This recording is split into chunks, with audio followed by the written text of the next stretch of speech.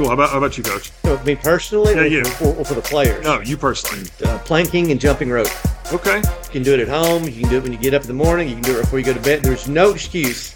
There's no excuse not to jump rope 100, 200 times. Wow. And plank plank before you go to bed in the evenings. You may have a hard time going to sleep. You get cheeky with like the crosses. Try to do all of them. Yeah. Yeah. So exercise is free. So I think you can do that no matter what, no matter where you are or what you're doing.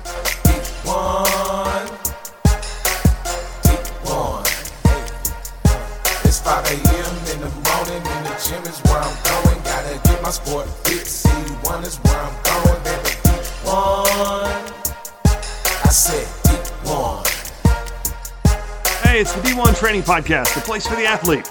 My name's Casey. Thank you so much for checking out the show, where I'll be talking with the athletes, coaches, and experts that really help to make D1 what it is today. If it's your first episode, first time listening to the show, please go ahead, subscribe, rate, and review the podcast. It's got a little bit of something for all sports fans. Some of my past episodes recently, I've got Mark Pankratz, did an episode with him, local college basketball expert, Tennessee baseball player Zach Joyce, NFL draft prospect Joe Doyle, Tennessee basketball player BJ Edwards was on recently.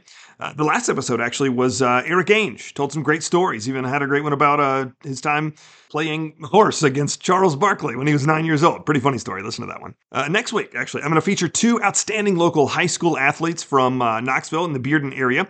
One of them actually is going to be playing for 865 Alliance, the WPSL team that is going to be featured on this episode. Not just the women, but also the NPSL team as well. So last summer, it was a big one for East Tennessee fans that loved soccer, as we had a USL2 team here in Knoxville.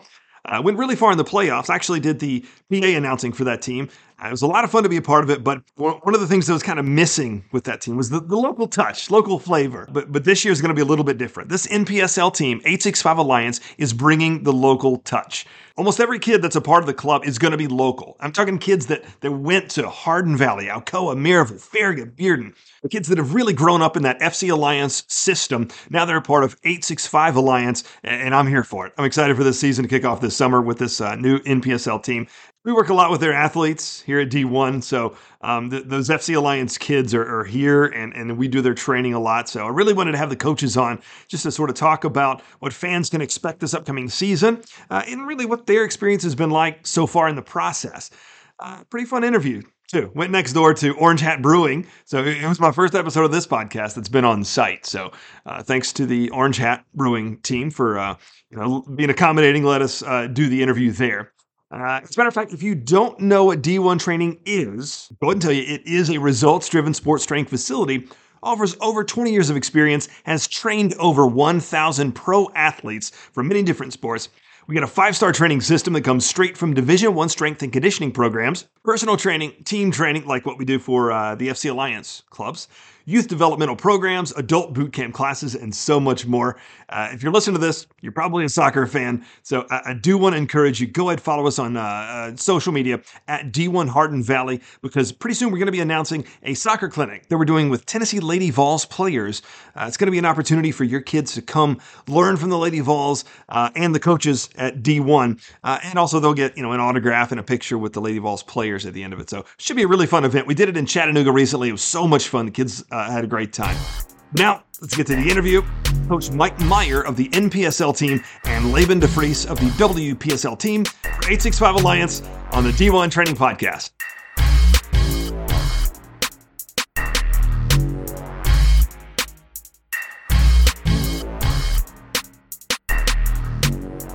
I'm friends with the guys that run the Knox Soccer Podcast, and they've been asking folks, so I'll give them a nod here, but the question is Knoxville a soccer town?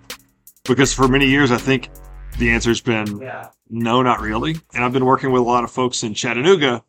They can talk trash because they've got Red Wolves and CFC. And so they feel pretty confident they are. But I think now with all the growth and the excitement that Knoxville is a soccer town. I want to get your thoughts on that. With FC Alliance and how it's grown and the quality that they have, both on the girls' side and the guys' side, of course, I think it's a soccer town. I've been here only 5 years, so I'm still learning and growing to know everything about this town. But for sure, it's a soccer town. And secondly, I think it's an exciting time to be here for Laban and myself because of the process that we're going through right now, both the women's team and the men's team. So, Well, thank you again. That's Coach Mike Meyer with the NPSL team, and here Laban DeFries Yes. with the WPSL team. So what do you say? Yeah, I mean, I've been in Nashville and Chattanooga for the last 30 years and coaching against Knoxville teams, in particular FC Alliance. FC Alliance has always put together the most competitive teams. They've had a great coaching staff. So when you show up for state tournament and big tournaments, you knew that you were going to have to play against very talented teams that were very well coached. So I, on the outside looking in, have always thought Knoxville was a potential strong soccer town. Yeah. If they could just keep striving and setting goals to keep growing. And FC Alliance has continued to grow their club from 6-year-olds to 18-year-olds. And now they've added that 19 to 24, 25-year-old element. So those kids that when they graduate, they can come back home and have a place to play during the summer to train for their college teams or to train to get ready for any professional opportunities they have. So now I think FC Alliance is a full-service club with that last leg to fit in. So if Knoxville hasn't been considered a soccer town, I think now they absolutely are. And I think FC Alliance has just injected a men's team and a women's team into the community. That's going to be exciting and a lot of fun. And I'm curious about the kind of that pyramid and what you talk about when you talk about the pipeline, basically, when they're playing from, younger athletes in the academy all the way up. Do you think that having FC Alliance as an ECNL club and it's the only one in East Tennessee, right? The only one in East Tennessee, yes. Yeah. So do you believe that makes it, or that is what makes it so much stronger of a pipeline? Because I know the goal, right, is to have kids play younger and then eventually make it up into your clubs. Do you think that the ECNL part of it is what makes it so much more likely? On the girls' side, the ECNL is the strongest women's league in the country. And quite frankly, there's not another level of competition that can touch the teams that FC Alliance plays against week in and week out. The teams that we play against in ECNL have the best coaches. The directors of the other clubs attract the best players from all over their state: Ohio, Kentucky, Western New York, Pennsylvania. And then the college showcases, we match up against the best teams from across the country, playing in front of anywhere from 50 to 75 coaches at every game. It's really an amazing thing. So when FC Alliance added that piece 5 to 6, maybe 7 years ago, to me, that set the stage for Knoxville to become an elite soccer city, because they were going to start cranking out 13, 14, 15, 16, 17, 18-year-old elite players going to college at a high rate. And then there was going to be a lot of kids wanting to train during the summer. And now that's where they've at. And they simply had to add a women's team for all of these just fantastic players that are finding themselves, wanting to train during the summertime. So, Coach Meyer, will you help me and some of the listeners understand the kind of the pyramid and the way that, with the team that we had last summer, people learned a little about USL2. Mm-hmm. So now we're getting back into the NPSL world. Right. So what does that kind of look like in the landscape of, I guess, a pyramid for American pro soccer? The pyramid for U.S. soccer, it would be the NPSL, then USL2, then USL1, and then MLS. And that is kind of our job, is to prep kids to, if they're ready to get that level, to the USL2 or USL1. That is our job. But right now in Knoxville, is we're working in conjunction with all the colleges in town, whether it's ETSU or Milligan or Merrillville or LMU or Carson Newman, creating those relationships, helping their players to be prepped for their fall season. If we do our job, it will reciprocate for the following year, so they're prepped moving forward. So we are able to form 2 teams, which is excellent, a first and a second team. And the developmental side of it, from the 06 boys for FC Alliance, is very good. They're going to nationals. So it gives them that pathway. It's something to look forward to moving forward for aspirations of hey, we get to do this next year. because all those kids are in high school now. Now, granted, after their high school season, they still can be active and participate in the second team. So, for example, Georgia Revolution, Georgia Storm have second tier under 20 teams. So those players after nationals, hopefully they go and win it, but if they get knocked out, they can be active, which is very exciting for them and the families within the Knoxville community. Now, hey, this is something that FC Alliance is giving back to the community.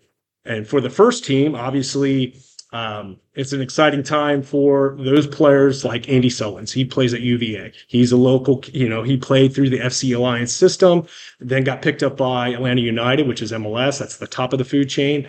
And, he's one guy coming back. He'll be playing for us. Another high schooler at Spiridon. His name's Lucas Nordin. He's going to ETSU. He'll be a part of the mix. Pablo Herrera. He's at LMU, another FC Alliance kid. Now, you mentioned going to all the local schools. In my opinion, after even watching the soccer product we had last summer, I'm really looking forward to seeing all the local flavor that you guys have. Because all these players that I see that you're posting about they're kids that played at Bearden, played at Maryville, Alcoa, these schools in this area. And I think that is going to make it even more interesting. I know a lot of the kids on your team, Coach DeFries, are local for sure. They're local. John Schneider and Josh Gray have been in the community for 20, 25 years. Yeah. Alan Schoenfield, Chad Stockton. So they know every single female player that has either played for them at a high level, from ages 32 to, kids at FC Alliance now. So putting together a women's team literally took about 4 days for John and Josh start reaching out to some of their older players, Alan, some of his older players. And then this is our third year in the league. So the players that were returning from our team last year, and we were 6-1-1, the only team to beat Nashville. They were a national semifinalist team, and it's filled with Knoxville kids, FC Alliance kids. So people like Brindley Murphy is going to go to South Carolina. We had 5 kids from the University of Tennessee play with us last year. Excellent. And obviously they brought a lot of experience and talent to the team, and we expect another group of Tennessee kids to play with us this year.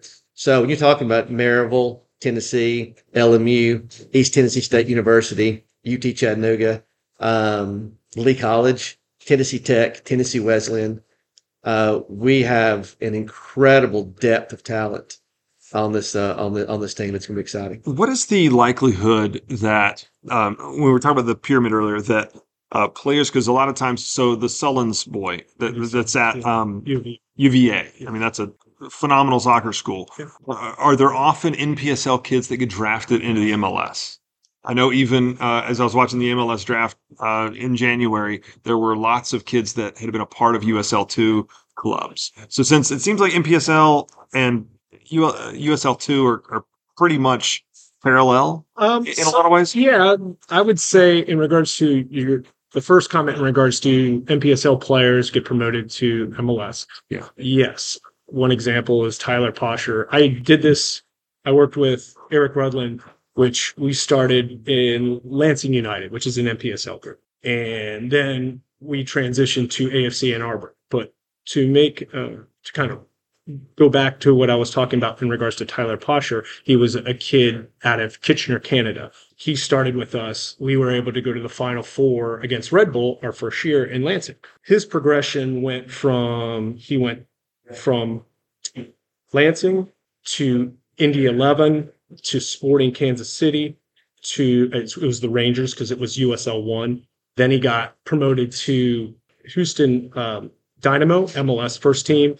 And then he went to Red Bulls, and now he's back at Birmingham Legends. And my point is yes, those players do that. Yeah. And I got to know him since he was 11 because I was recruiting all over Canada. But the point is, yes, it does work. And there's been, I think, a good, healthy relationship, at least from my experiences when I was there in Michigan and networking through that. Mm-hmm. So both with the TFC as well, because we did a lot of stuff with the clubs that I worked with there. The TFC, which is obviously MLS, they're looking at those clubs within Michigan, and that's a feeder system Yeah. indirectly. That was a fun. I've been playing with Chat GPT as much as I can, and I asked this morning about NPSL feeding into the MLS, and it just gave me a long list of players that had experience. So that's certainly cool that when you come to see a match, you're going to be watching some kids that have so much potential. Now, how about the I'm sorry, not the WPSL. What is the NWSL? NWSL. Does that serve as a feeder system? It does. There's the WPSL has over 75 players in the NWSL as a league that played WPSL first. Oh wow! And we probably, I think we have 5 or 6 that are currently on the women's national team that played in WPSL after college, and it's just a great way for them to continue playing and just develop a little bit more, and then participate in basically a free agent draft, and to show up, to have an invitation to camp to 3 or 4 teams, and then if they get signed, they get signed. So we have 134 teams across the country, and it's very organized, and so there is just a significant number of players that started in WPSL after college, and then was able to jump into the big leagues. And then you can probably double that number, if not triple it, for the number of kids that are playing overseas that played in the WPSL. The season's it's an off season, so a significant number of players will come back and play with WPSL to get ready for their professional season in Portugal or Spain or Iceland, Hungary, England. Yeah. So it's an incredible stepping stone and an incredible league to give the players a chance to, they have those professional aspirations. No doubt about it. We had a coach that coached soccer with us at D1. She played at UT, and now she's in Turkey. She was in Iceland for a while. Daniel Marcano. That's it. Yes. Yeah. Yeah. So she's we always love following her success. Yeah, Danny's a great example. She's from Atlanta. She actually played with me for 6 years in Nashville as well. Oh wow, really? So she was dual rostered, and she worked at D1, and she coached at FC Lance for a year. But now she is started in Iceland, and now she continues to move up. And I suspect if she wants to be, she's someone that would be an NWSL candidate.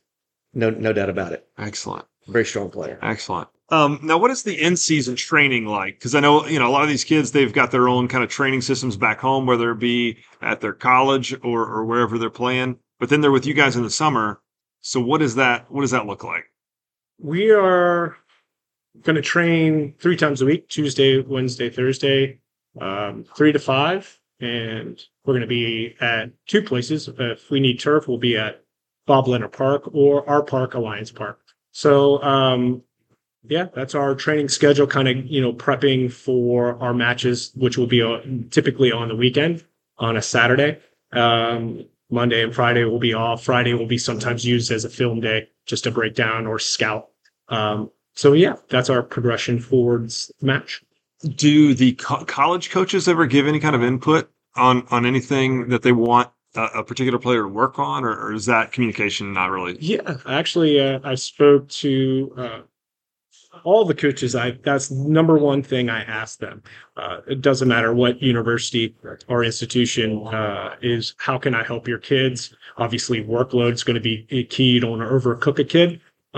So with our numbers, we're going to have a good rotation, specifically with the first team. So we make sure the workload amount for each player, we don't overdo it. So obviously all the colleges want their players to play, but my number one job is to prep them for their fall season. So yeah, they do give feedback and we try to accommodate. Yeah, for us, the women are trained 1 day a week as a team, and then as a skill session another night. It's voluntary, but one of the main things for the college coaches is the safety of the players. They appreciate if somebody's rolled an ankle, can we hold them out until they're completely, ready to go? And then the second thing is in the WPSL we have unlimited substitutions for the players. So even if we were to play a Friday Sunday game or a Saturday Sunday game, we can control the minutes to 15 to 20 minutes a half or 30 minutes total for the game if we're going to play back to back. In the USL League, they don't have that. Mhm. They have no reentry. Well, they have 3 times you can sub during a game, but you've got starters playing the whole game. So if they're playing on Friday, they're coming right back and playing on Sunday. Yeah. And you can't compete that way. And I think it's bad for the players. So nothing against USL, but that's a rule they need to change for the women, in my opinion. WPSL has addressed the safety of the players, and with unlimited substitution, you can control a player's health and training needs within that. So Is the NPSL the same way with the substitutions? NPSL is once you're subbed out, you're done. It's FIFA rules. Got it. but they have 2 teams, so they can mitigate their minutes with having just such an enormous roster. Yeah. So, and I don't think you guys probably have any back-to-back games necessarily. No. At this point, the schedule has not been officially posted. We have a good sense of it, but yeah, none of them will be back-to-back. All of our matches will be on Saturday, and it'll be like once a week. So that'll be great. So you already know that all your games are going to be on Saturday. yeah, pretty much. It might vary one Sunday match, but once I have a definitive answer, I can give you more. Probably we'll know by the end of next week. But they will be typically on Saturday. All the coaches wanted that in the NPSL or in the Southeast region. So that's what I recommended to keep it on Saturday. And 3 of our Saturdays are going to be double headers, where the women will play before the men's game. So it'll be food trucks, and it'll be a festive atmosphere at Hardin Valley. So people they'll pay for their ticket and put a stamp on their hand, on the back of their hand, and they're there all day if they want. They can bring their families out. Plenty of food, plenty of entertainment, and the tailgating is starting. Right here. Recording this at Orange Hat Brewing. Yeah. Started right here at Orange Hat, and then the women's game, and then, like I said, they can go have dinner after that if they want, and not have to leave the parking lot. Yeah. And then get ready to support the men. So it's going to be fun Saturdays. There's no doubt about it. To touch off what Laban just said, in the progression from Orange Hat Brew, which we thank them for being our sponsor, but 2, the progression from Orange Hat to there's a lot right next to Hardin Valley where they have food trucks there. So from families that like to tailgate here, then get to their food at the food truck lot, and then go to our match, which is if we have a triple header, whether our reserve team goes first, then Laban's team goes second, and our group goes last. The progression for a all-day event, it bodes well for the community, and it's an exciting time once again. So yeah. So probably the best way to follow with that schedule is just by following at 865 Alliance on Instagram and Twitter, you think? Yes. Excellent. So one question I ask everybody on the show, what is your favorite workout exercise? Coach Meyer, how about you? Whether it be going for a long run or personally? Personally. Okay. I like long distance, and when I was playing, there's a system that we were put through that the Reds and the Cincinnati Bengals, the Bengals do. It's called acceleration training by Rocky Tacolvi, and I went through that, and I still do it. So that type of training I will try to implement with our kids, not to the extent that I went through, because I don't. Well, D1 may have that. It's a type of elite training that professionals do, and if we can simulate that and have our kids do it, both Laban's ladies as well as our men, it will be definitely beneficial. But that's some research I have to dig into. Yeah. Cool. How about you, Coach? Me personally, or for the players? No, you personally. Planking and jumping rope. Okay. You can do it at home. You can do it when you get up in the morning. You can do it before you go to bed. There's no excuse. There's no excuse not to jump rope 100, 200 times. Wow. And plank in plank before you go to bed in the evenings. You may have a hard time going to sleep. You get cheeky with like the crosses. And try to do all of them. Yeah. It's easy. It's jump ropes aren't very expensive. Yeah. So exercise is free. So right on. I think you can do that no matter where you are or what you're doing. All right, guys. 865 Alliance. Best of luck this season. Thank you so much for your time. Thank you. Thank you, Casey. Have a good one. All right. Hey, thanks so much for listening to this episode of the D1 Training Podcast. Next week, I'm going to have on Brandley Murphy, who was named the National Player of the Year for high school soccer. She's going to be playing for 865 Alliance this summer.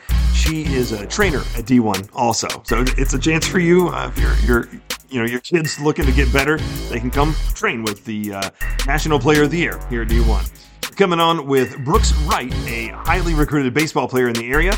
I work a lot with the D1 facilities in East Tennessee. So that's Knoxville, we got Hardin Valley, now at Fort Sanders and Cool Sports in the Farragut area. Also Sevierville, Chattanooga, Tri-Cities, and soon to be Maryville, Tennessee. If you don't already, please go ahead, follow us, your local D1 facility on Instagram and Facebook. It's always a great way to kind of get inspired by the hard work of some of those members that are working out at your club. Also, you can always find great deals, discounts. They'll post those sometimes on the social media platforms. Again, my name is Casey. Please subscribe, rate, and review the show. Do that now, please, and thank you. Thanks again to Mike McBath Music for the song. It's D1, the place for the athlete.